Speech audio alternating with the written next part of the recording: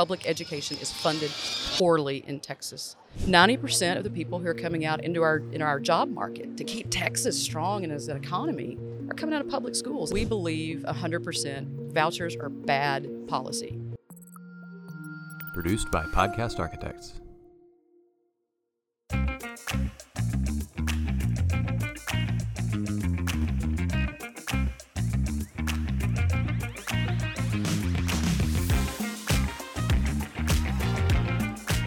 Welcome back to another episode of The Path Forward. We're here in Dallas at TexEdCon, and I have a very special guest, Amy Dotson from RYHT, Texas. Good Welcome. morning. Good morning. Welcome to the show. Good morning. It's Friday morning. We're sitting around looking at across the exhibit hall. It's a beautiful day to see some public ed and just engage. I love it. You know, we're stationed by the buses, so I got a little anxiety thinking that we're going to have to go do car rider duty. As a former principal and superintendent and teacher, it just gives me a little anxiety about the buses running You're on looking time. for the cones. You're looking for the bullhorn. I'm looking for my walkie and my watch and making sure, like, hey, we got to get them. Where's first grade? First grade, come up. Next up, second grade. No, ma'am, sit down. They got to roll. That's right. Count them, and let's get them That's out. right. So, That's right. Yeah, a little flashback there. But let's talk RYHT, Texas. Yeah, absolutely. Obviously, I'm very familiar with it, but for those that don't know, what is it? What's the mission, the vision, and how do you support educators?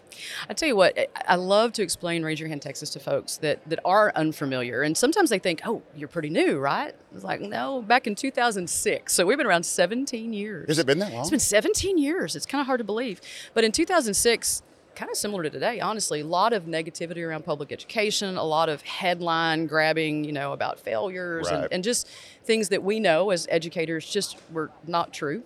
And we needed to push back a little bit. And so Charles Butt and a group of engaged citizens, but led by Mr. Butt, founded RYHT Texas and said, we need someone to step up and step in the void for teachers and for students and for public education in general. And you ask about our mission. I always sum it up in our motto. Our motto is the future of Texas is in our public schools. And that's it. I mean, that Absolutely. is the key piece. We know that all of our business, our future doctors, our HVAC, our pilots, our lawyers, everybody. AI, everything. Our people out in the West Texas Permian Basin, drilling oil. I mean, you name it. 90% of the people who are coming out into our job market to keep Texas strong and as an economy are coming out of public schools. It's vital that we do the right thing for public schools. So RYHT Texas, we work in Austin, and then now with my role, we work across the state to get people engaged and to really speak up about public education for good legislation, good policy. So what led you to be a part? Like, I'm assuming, hey, I just want to do this and see what this is about. So. It goes back. It's so funny. You know how there's just those intervening points in your life that you look back and go, wow, that was a God thing. Mm-hmm. In 2016, RYHT Texas decided to do a grant project for blended learning, which is a dynamic instructional redesign model. I spent years and years in higher ed, but had been in K-12 for a few years as an administrator and instruction. And so when that grant application came out, I went after it, and our district where I was one of the 5 original winners. And so we were a test site across the state, and then they sent me to Harvard. We have great programs where we send school leaders to Harvard for leadership training. By the way, I could never get accepted. We'll talk about that It was later. clearly an oversight. It was an oversight, Rick, clearly. Mine got lost in the mail. It did. In fact, I may have seen it. But they sent me to Harvard, and just a phenomenal it's not where you learn how to do something. Right. It's just about being a better leader. So I got really engaged with RYHT through that work. And then in 2019, Mr. Butt and the leadership at RYHT Texas said, you know what? If we're going to really effectively advocate for good things in Austin, we have got to get the perspective from the field. We need to be out in the field knowing and hearing and listening. And so they put together the regional advocacy program and hired folks that are specialists in our area. So for me, I'm West Texas, central to west. So I cover about 69 counties. I work with about 245 school districts. Wow. And chambers of commerce and parents and teachers and students and anyone who will talk to me, because everyone is impacted by public ed. Absolutely. So it's great. So that's how I got in, and I've been in fact, tomorrow is my 4-year anniversary. I was one of the original regional folks. So 4 years tomorrow. Well, is when we started. congratulations. Thank you. It's my work anniversary tomorrow. Well, let's jump into some of the hot topics, right? And there are a few. Yes, they are. I've always been one that if someone says they have a better way or we can do something different and it's going to be more efficient or it's going to help kids, whatever the case, I'll listen. Sure. So there's this big movement for school choice, vouchers. And there's a lot of information, and it's hard to sometimes decipher which pieces are accurate, what's not accurate. From your perspective, how would vouchers affect public education? It's really interesting. One of the reasons that Raise Your Hand was founded all those years ago, there were two topics that were driving a lot of that narrative. One was pre-K. We wanted pre-K. We know the data showed us that pre-K, strong pre-K, really helps. We know that. The other piece was vouchers. So this is not a new conversation. No. I mean, it's been around for a long, long time. And I think the unique benefit for us as Texans, we like to lead on everything, right? However, we can look around in other parts of the country and we can learn, we can be informed. And I think if you look around the country at voucher programs, there's a lot of data. None of it is really showing any improvement academically for students who are in voucher programs. We look at the financial impact and burden on states, even states that in the last year, with this new huge national push toward this taking of public money, which is what vouchers are, right? Sure. You take public money and however you boil it down. However you boil it down or whatever you call it, it comes down to taking public money that was collected in Texas constitutionally to go to public education and putting it to a private school. And so when you look around the country and look at other programs similar to what we would like, some people in this state would like to follow, it's very difficult to see where it is beneficial other than the people who were already in the private schools. It becomes a tax break. What we hope with a special session, you talk about hot topics, we've got a special session coming. What we really hope, we believe 100% vouchers are bad policy. Taking public money, giving it to an unaccountable private school that they're not going to take the same accountability measures, STAR. We can talk about STAR. They're not going to take that. They do not have to take or serve special ed students. They obviously do not have to take, they talk about parent choice. It really is the school's choice. The schools can make the decisions, no, you're too much of it, you're too difficult or too expensive to educate. Public schools have to do all those things. And we have open fiscal responsibility and accountability. Transparency. Thank you. And the local school boards, the best government's the closest to it. So local elected school boards, when parents have a concern, they can go right to their school board and have an engagement here. So it's bad policy in our opinion, and I hope we can change the conversation to, man, let's fund our schools. We've got $33 billion in surplus, and we walked away with not giving anything. No teacher raises, no increases to funding. So I hope that we're going to have a conversation around vouchers. Our position is bad policy, but let's talk about what we really need to do to help schools, and that's put the money that way. So if I was going to argue the other side of it, right, has it been successful? What would I be pointing to say, hey, this works here, or this works, see the success of vouchers or funding public education in a different form? Does it work anywhere? Is there a model that's been pointed to that, hey, it's been knocking it out of the park? I think that the best way to answer that question is if you look at Michigan State University, Josh Cowan, I believe is his name, did some research years ago, about over a decade ago, and started having the conversation about vouchers and he was a proponent, and he started looking at data and thinking, oh, this is a good model. So to your point about looking for some successes, if you follow him now, he is the strongest, largest, loudest anti-voucher person. Based on data. He said, I used to be in this camp, but now I'm looking at the data. This is decimating. This is decimating to public ed. It's unsustainable fiscally.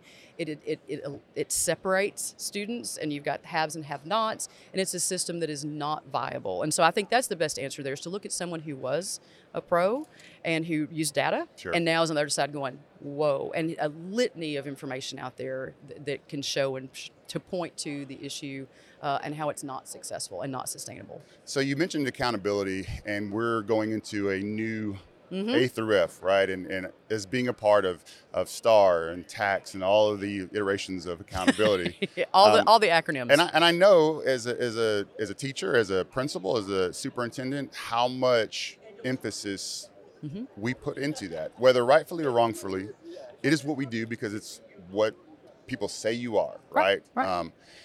How's that changing? It feels like the deck is being shuffled again for us to figure out. It is, and they're changing the cards. We had old maid cards, and now we got Uno cards, and no one told us that we were switching the deck. It's like, okay, you're playing old maid, and now once scores are going to be released. By the way, we were really playing Uno, which it's kind of a stretch and it's laughable, but it's really not. I mean, they really have changed. To your point, your experience, and this.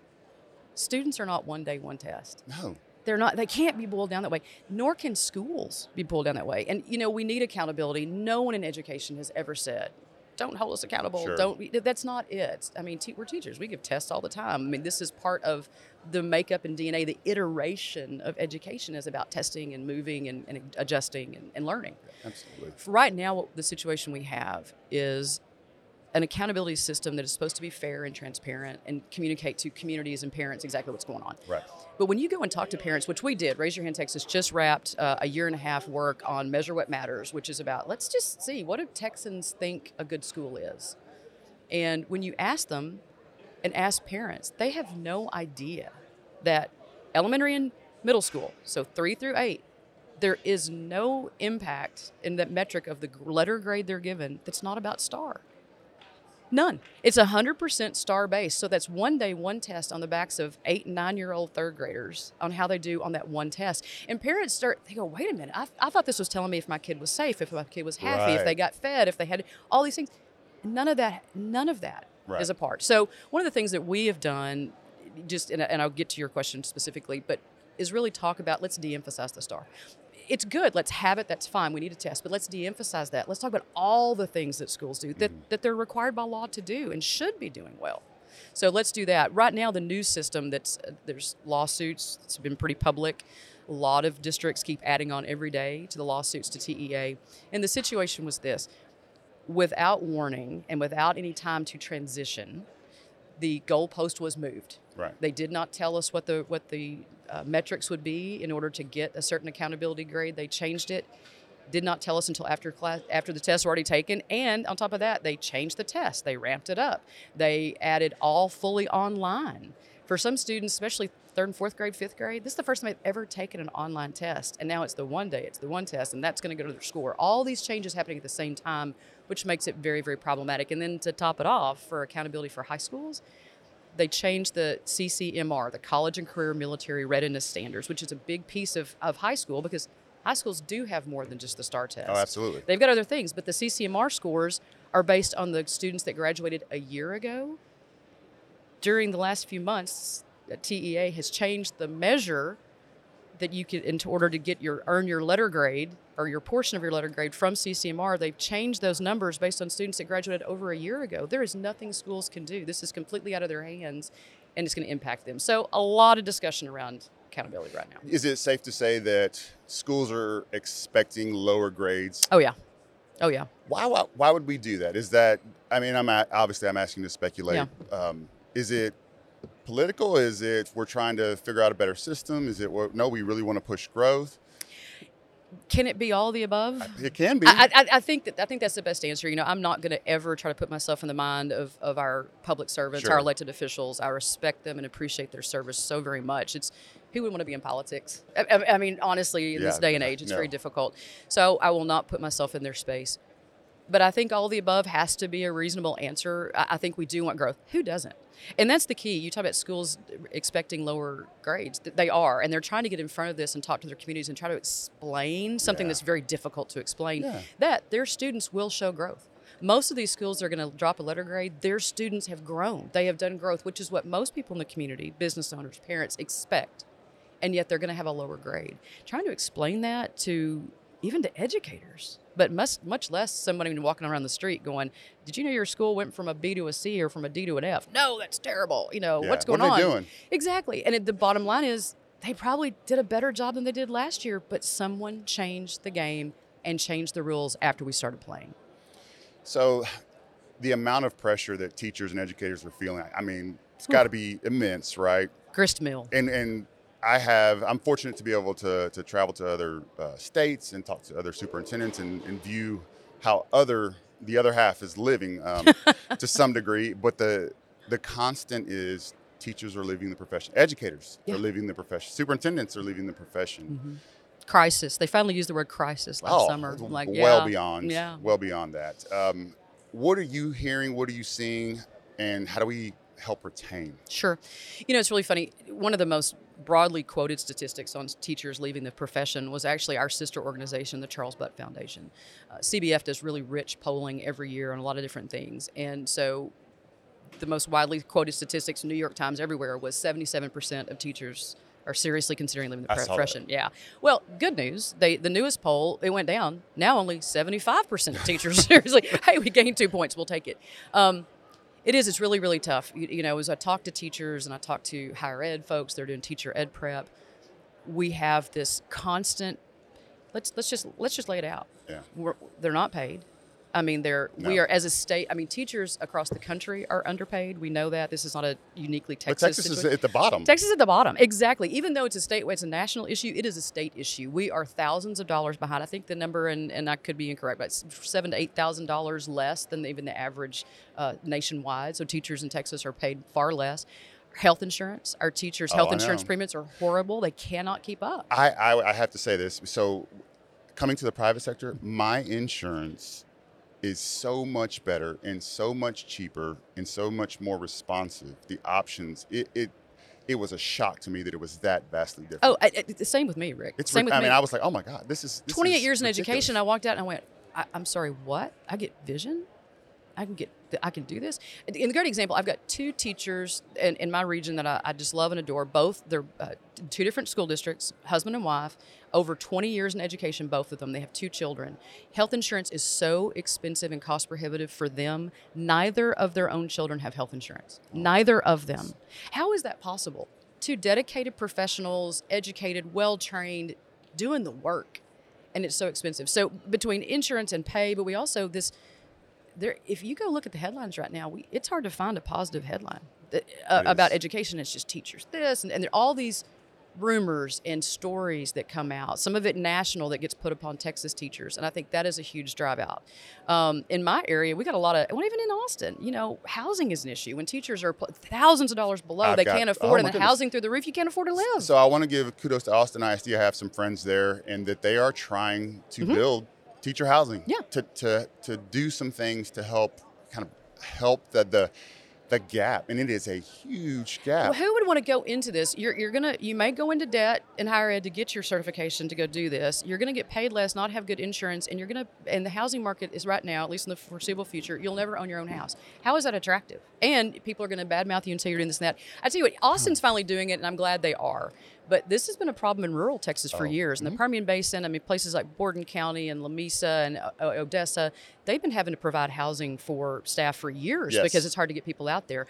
Pecos Barstow Toya ISD, out just to the west of the Permian Basin, they, many districts are landlords, but PBT has always had different housing options, but they broke ground last fall or this spring on a brand new 64-unit apartment complex that they're having to build to be able to take care of teachers. Your capital projects are going to start. Exactly. Every district is going to start having to add that. And that's more and more on schools we're putting. They already do all the litany of things we expect them to do, but now they have to be landlords because teachers don't have places to live. That's absolutely true. Yeah, but that's how you recruit them. I mean, you have to retain them. You ask that question. You got to do those things. We do a lot of work with public-private partnerships because of the need. School districts can't fund it. Universities can't fund it. So they're asking help to get creative and do alternative deliveries. Yeah, creative. And so you're seeing that spread.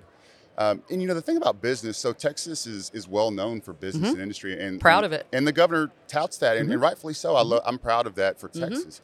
But there's a disconnect between, do you think the businesses are going to keep coming here if our education system? It's a great question. How do we sustain that? They're going to all of the workforce is going to come from out of state if our public schools aren't supplying and aren't funded.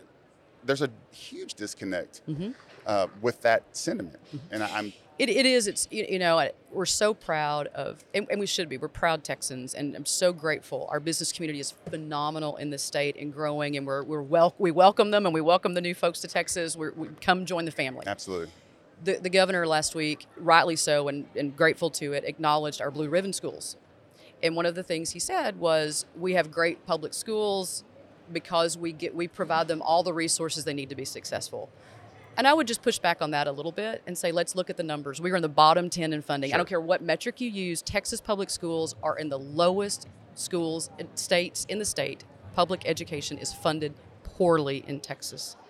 We have not given an increase to the basic allotment in over 4 years. 2019 was 2019 was the last time we raised the basic allotment, which is that fundamental piece where we pay for our gas, we pay for our food in the cafeteria. I had a student, you'll love this, as a former superintendent, I had a student on Monday. I told you I was teaching some classes out west, and a senior, when I was talking about what their issues, what do they get excited about, or what are they upset about, and one student, typical high school kid, the cafeteria. And I said, okay, well, tell me about that. And he said, they raised the prices. I'm paying $4 for my lunch this year. And it was just the perfect thing. I said, well, hang on a second, buddy. Can I tell you what might be behind that? Do you know that your schools haven't been given any more money to pay? I asked, how much do you pay at the grocery store? Are you paying more at the grocery store and at the gas pump? Yeah. Do you know your schools have got no more money to fill up the buses and to pay so they can't charge, they're not going to charge you. They're going to provide that service to you in terms of the bus, but if they have to raise the price in the cafeteria, they may have to. So we have got to truly commit to that. Put the resources, put the funding. $33 billion in surplus needs to be directed to pay our teachers if we're going to retain them and to take care of our schools. I think I want to float this possible solution, right? And it's not an easy one. If it's a good one, I'm taking it to Austin. Oh, you can take it, because I am very, very passionate, love everything career and tech education. Love the innovation behind it. I think we need to do more to innovate. I think if we partnered with business, instead of just some here and there and career days and field trips, but if we integrated with business more heavily, right? Like there's internships, not just ribbon true cuttings. Internship, yeah. Internships. And the businesses are so interconnected with the schools. All of a sudden that changes the narrative in the field, right? Because all of those voters, all of those business owners, everyone has a stake, a vested interest, because not only is it in their community, but now they're potential employees. Right. There's a relationship. And I've seen that in small doses, but I think that could do a great deal of kind of bridging that gap, where people that are like, I don't have a stake in the game, or I really don't care, or hey, I just want to run my business and get tax breaks, and rightfully so, I get that. But if everybody is connected into the district in a different way, in an intimate way, I think some of that would start to change. I think some of the opinions or whomever is spouting, we need to do away with it. I think that could change. I think we all want to go we're all looking for the same end goal, right? I mean, to your point, I mean, we want to be successful businesses, and these are our people. I think that's happening more and more. I think you're absolutely 100% right. I think we're seeing it more in the the larger communities, the urban areas, where perhaps at one point there was a disconnect between the schools and the business sector that needs to be, and I think it is really enhancing. I think there's some great work happening in Houston. There's some great work happening in the Metroplex area. For rural Texas, I think we've always kind of seen that that's a real need. And you look at some of the dynamic new CTE centers, to your point about the CTE, I mean, Amarillo, phenomenal, beautiful new center that they are really doing dynamic things. In Odessa, where I am, or where a lot of my folks are that I work with, the automotive industry has really gotten with them and donated old bays, to say, let's make sure we're doing auto tech. There's one, you can ask about retaining teachers. There's one district that I work with out west near the Permian Basin that their new CTE center, they put a woodworking area, like really craftsman, like construction trades.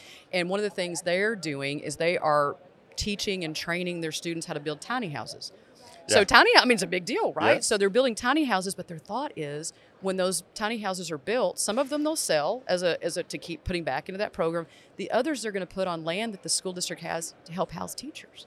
So it's really working together. I think there's a lot of creative things that could happen, but between CNA and HVAC and welding, and I mean, we really need in the Permian Basin, we need more people trained in oil field type things. I mean, just the basic thing. What is the driving economic market in a community, and how does the school work and partner with that? And the communication needs to be stronger. I think it's getting better, but it absolutely needs to get stronger. It is. I would say that we need to evaluate how we sell things to students. 100%. Because we see we were having a conversation after our Talis event about what we liked and that's all well. We like how we experience things. Sure. We think of school how we back in the day. Yeah, because that everybody does, right? But selling certain programming to 15-year-olds, to 14-year-olds, sometimes it doesn't resonate. And we're like, why is this not working? This is, $120,000 job walking out the door with a certificate, and we can't figure out where the miss is. And I think sometimes it's who's the mentor, how are we selling it, and how do we make it digestible for students that they're going to be interested in. And it has to go up, realistically, and you well know, any sort of change in the CTE, what's really need that dynamic, instant pivot change to create a program that's beneficial for the market right at that moment. Yes. Is sometimes difficult to execute because it still has to go through channels to have a curriculum made and the curriculum set up, and then to get funded, because bottom line, the schools, they can't just put a program into place and fund it out of their own pocket. They don't have a pocket like that. But if the relationship with the industry is there, I work for Accenture. I guarantee you, if Accenture called TEA and said, "Hey, I've got an AI program that I want to implement in 6 months, and I'm going to dump $500 million into it because we need coding. We need." I bet we figure out a way. I bet TEA will figure out a way to make that happen very quickly. I think you're right. I think those are the conversations that need to happen. I think it may happen locally, but I think you're right. I think that's the phone call. It's like, hey, we've got this, and if you've got that plan, put that forward. Don't fire me over that. I didn't just get us on the hook I for $500 heard million. it's recorded. I don't know. Please don't. But you're right. I mean, the businesses can drive this. We need more engagement with business, top to bottom, east to west, north to south. We need the engagement, the communication. Absolutely. We need that at the local district level, and we need it at the state level. I mean, not just and in that positive, constructive way you just laid out, not a finger pointing or anything like that. That constructive, like, hey, this is something we need. You have our future employees. Let's work together to get this. That is. It's all interconnected. Yeah. It's all, and if one sector, one portion of our community is suffering, the rest of it will suffer. And you may not see it overnight, but it will eventually erode. Yeah. So, okay. If someone wants to get involved with Raise Your Hand Texas, so they want to learn about Raise Your Hand Texas, where do they go? Who do they talk to? Can I give them your cell number? Yeah, absolutely. My cell number is out there. I'm joking. Out there. I'm joking. Don't put that on there. It's on the website. You'll find it. Absolutely. We would love to. I mean, one of the things that I do as a regional director, and I have a whole team, we have a team that is across the state. There is not a community in Texas that does not have someone like me in it or accessible to it that serves that area. So a couple of different things. If you want to get involved and learn more about us, get white paper information about issues like funding, vouchers, accountability, we've got them all out there. You can go to raiseyourhandtexas.org. So raiseyourhandtexas.org. If you want to get engaged, like I said, you can find all sorts of information on the website, but you can also, right at the top of our website, there's a link that says Get Involved. Makes it super simple. We have a newsletter that comes out every Friday during the legislative session called Across the Lawn. We're very creative because our offices are across the lawn from the Capitol. We're right there. And then it doesn't go out regularly outside of session, but it does come out. And we want to make sure we keep it simple. 4 things you need to know and 1 thing you can do right this minute to help public ed. So that's there. And then if they want to be ready to act, we have the special session we mentioned coming up. This is critical. If you care about public education, we need to be paying attention to this special session coming up. The governor has not called it yet, but we're hearing he said this week in 2 weeks. So middle of October-ish. If you want to be able to take action to stand with public schools, with your teachers, with the 5.4 million children that are in our public schools, we have a text alert system like a lot of folks have. We only utilize that during session and I always say, when the house is on fire. It's not like, oh, this is what's happening, you should know. It's like, no, we need your voice right this minute. And you can join that very simply by using your cell phone and texting to the number 40649. And then your message should read, Raise My Hand, all together. So 40649, the words Raise My Hand. If you do that, that'll put you in our system in about less than a minute, and then you're ready to go. If we activate that, like, woohoo, we need your voice right this minute, it comes right to your phone, makes it super simple. Awesome. Well, thank you for being here. I really appreciate it. I had a great time. It was great visiting. Thank you. You'll come back, and maybe after session you'll come back and we'll see where we are. Let's sit down and see where we are. I wish I had the crystal ball, but I hope it's better. We need to release some of that funding and take care of our teachers at our schools. Absolutely. It'd be great. Thanks for having me. You're welcome. All right.